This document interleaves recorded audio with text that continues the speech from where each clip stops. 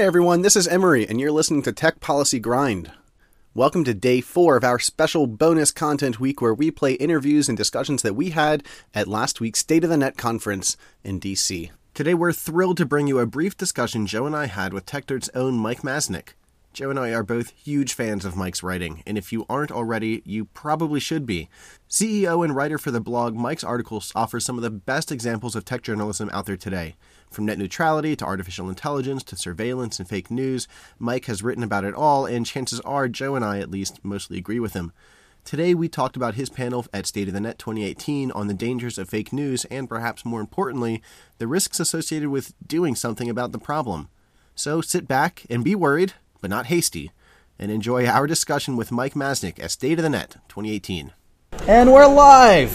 Hey Grinders, this is Emery, Joe, and we're still at State of the Net, the 14th annual IEF State of the Net, the largest internet policy conference in the country, and we're joined by an excellent guest, Mike Masnick of TechDirt. Mike, thank you so much for joining us. Sure, no problem. Glad to be here. We're glad to have you here. You know, I was telling Mike before the show, but on the other podcast I work on in This Week in Law, I got to the point where I had to stop.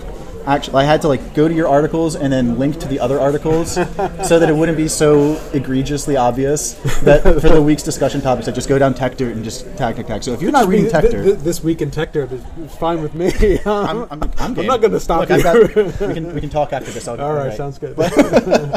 Mike, you were on a really interesting panel today entitled "Internet Speech: Truth, Trust, Transparency, and Tribalism." Yes. So I think that opens the conversation to fake news and a discussion of information and disinformation. Do you want to give us the salient points that you brought to open that up? I don't know. I'm not going to take credit for bringing salient points to the discussion. But no, I mean, it was actually a really interesting discussion because, you know, there are certainly a lot of issues today with the fact that there's a tremendous amount of disinformation online, and there's sort of this situation where information is flooding in all directions, and that makes it, you know, potentially difficult to figure out truth from fiction.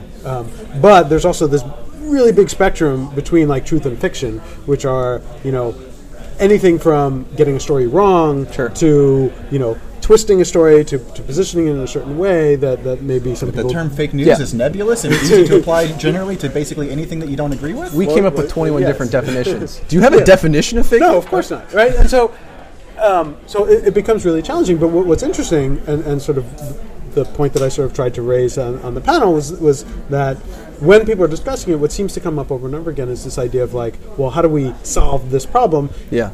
Without noticing the fact that the problem itself hasn't been clearly defined, and that all of the solutions aren't necessarily clearly defined, and very rarely look at how they would impact that sort of wider spectrum. So it's easy to say, well, everyone who posts a news story has to disclose who they are, right? But then you suddenly wipe out all sorts of people who would need to post stuff anonymously for very good reasons, Absolutely. right? Or how do you deal with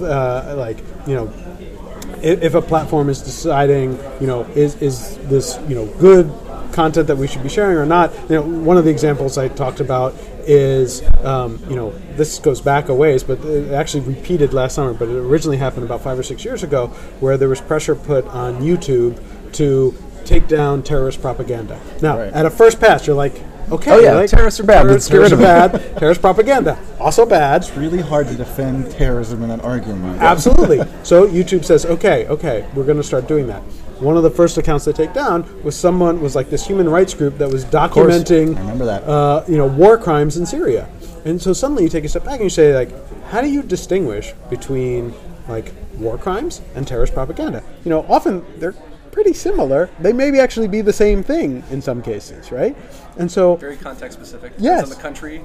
Depends on all sorts of factors. And if you're expecting, especially when you're a large platform with millions or billions of pieces of content showing up every minute, hour, however you want to define it, there's no really good way to do that without creating massive errors in both directions, right? The false positives and the false negatives. Can I stop you there? Because I really do think, as much as I've thought about this, and I don't think if I thought about this as much as you, I don't think that there is a good solution, and I don't want to be a pessimist. And that's been a theme of the day.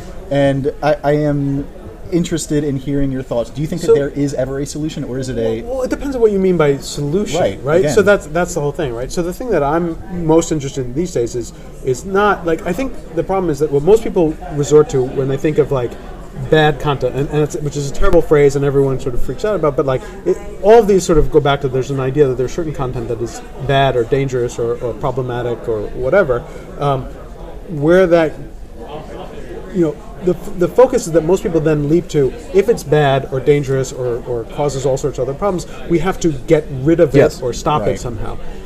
That, I think, may not be the best solution. I think what would be more interesting and where we could have a lot better conversations and potentially something that more approaches a solution. I don't think this is a completely solvable problem, but that you could approach a more reasonable situation. So you look at how can we structure incentives to encourage more, good, valuable, productive content as opposed to destructive, damaging kinds of content. And so, and different platforms have sort of different ways of going about it, but sort of just trying to encourage better behavior again, so I'm already like shifting context here, and like now I'm sort of really talking about like trolling behavior versus like fake news, but like they're all sort of different aspects to that same spectrum. But I think that the more interesting thing is how can we structure things or encourage good behavior and who's your preferred we here? Is this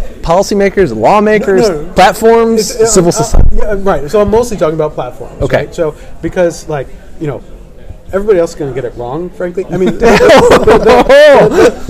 the platforms are going to get it wrong too. Okay. I mean, this is the problem, right? Everybody's going to get it wrong.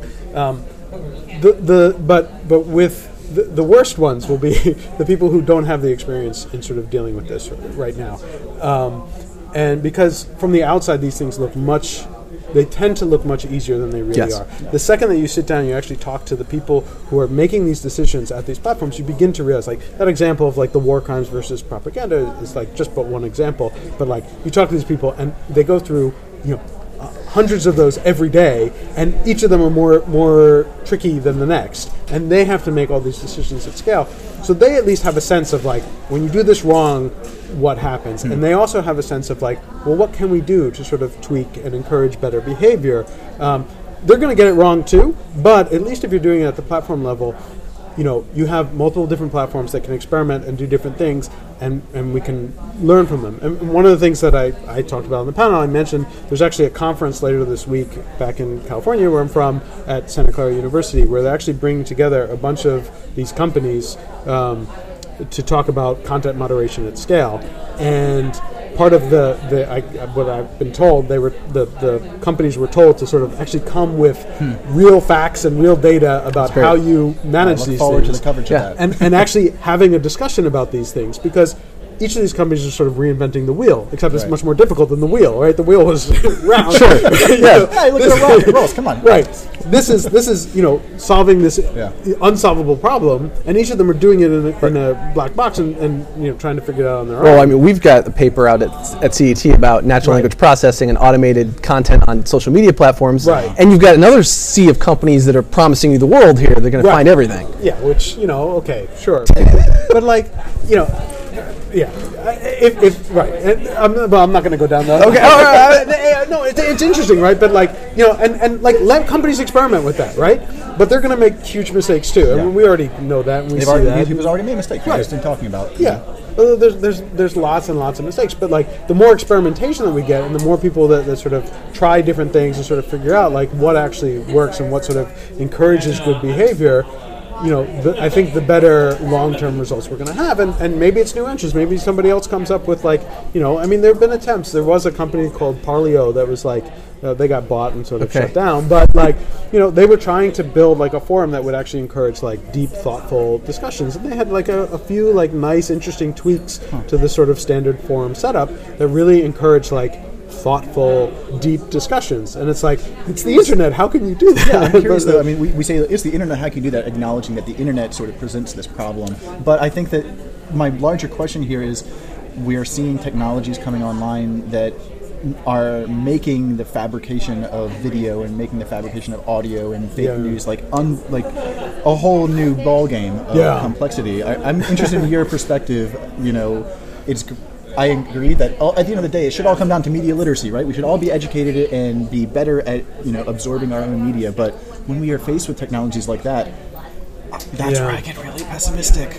I don't know how we deal with Yeah, it. I mean, there are obviously going to be horrible stories that come out of that, but like that's sort of somewhat true of any technology, right? And so, my hope is that, in some sense, that actually drives a level of media literacy itself. In that, there are going to be stories that come out that are like the fake videos now that are coming out. Where now it's all sort of proof of concept, where you can see like I can make Obama say whatever I want him to say or whatever.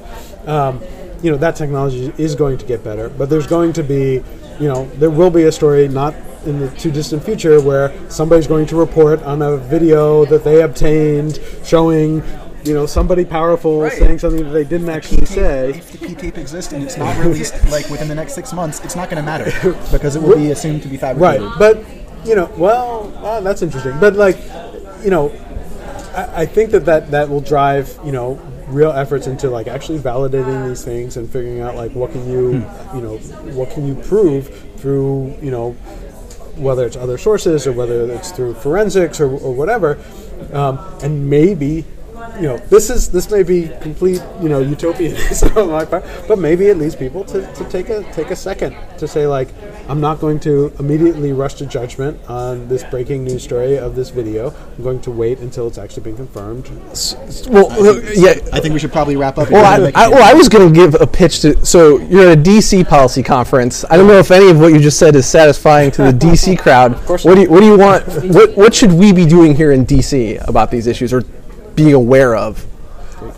I mean, obviously paying attention, to the discussions that are happening, I think is important. I think what is most important right now is not to rush into sort of solutionism, right? Okay. Which I feel is like there's like this, we need to do something, right? Without recognizing the just the sheer magnitude of the issues and how rushing into a solution is almost certainly going to make things much worse, often in really destructive ways. And so, like, being a part of the discussion, important, but like pushing for answers in the next 6 months is dangerous. Excellent. On that, I think it's a great time to end the conversation. So we're going to bring on, who do we have next, actually? Dr. Layton? No, Betsy Cooper. Dr. Cooper is going to be joining us in just a few minutes, so stay tuned to the stream. Mike, I really want to thank you for joining us. Sure. This has been an incredible discussion. I wish we could have extended it for about 4 times as long as we had, but thank you. Yeah, thank you. And Thanks listen to the Tech Dirt podcast. It's amazing. Yeah. Best theme song in the business. Ah, excellent. Thanks. All right. Wunderbar.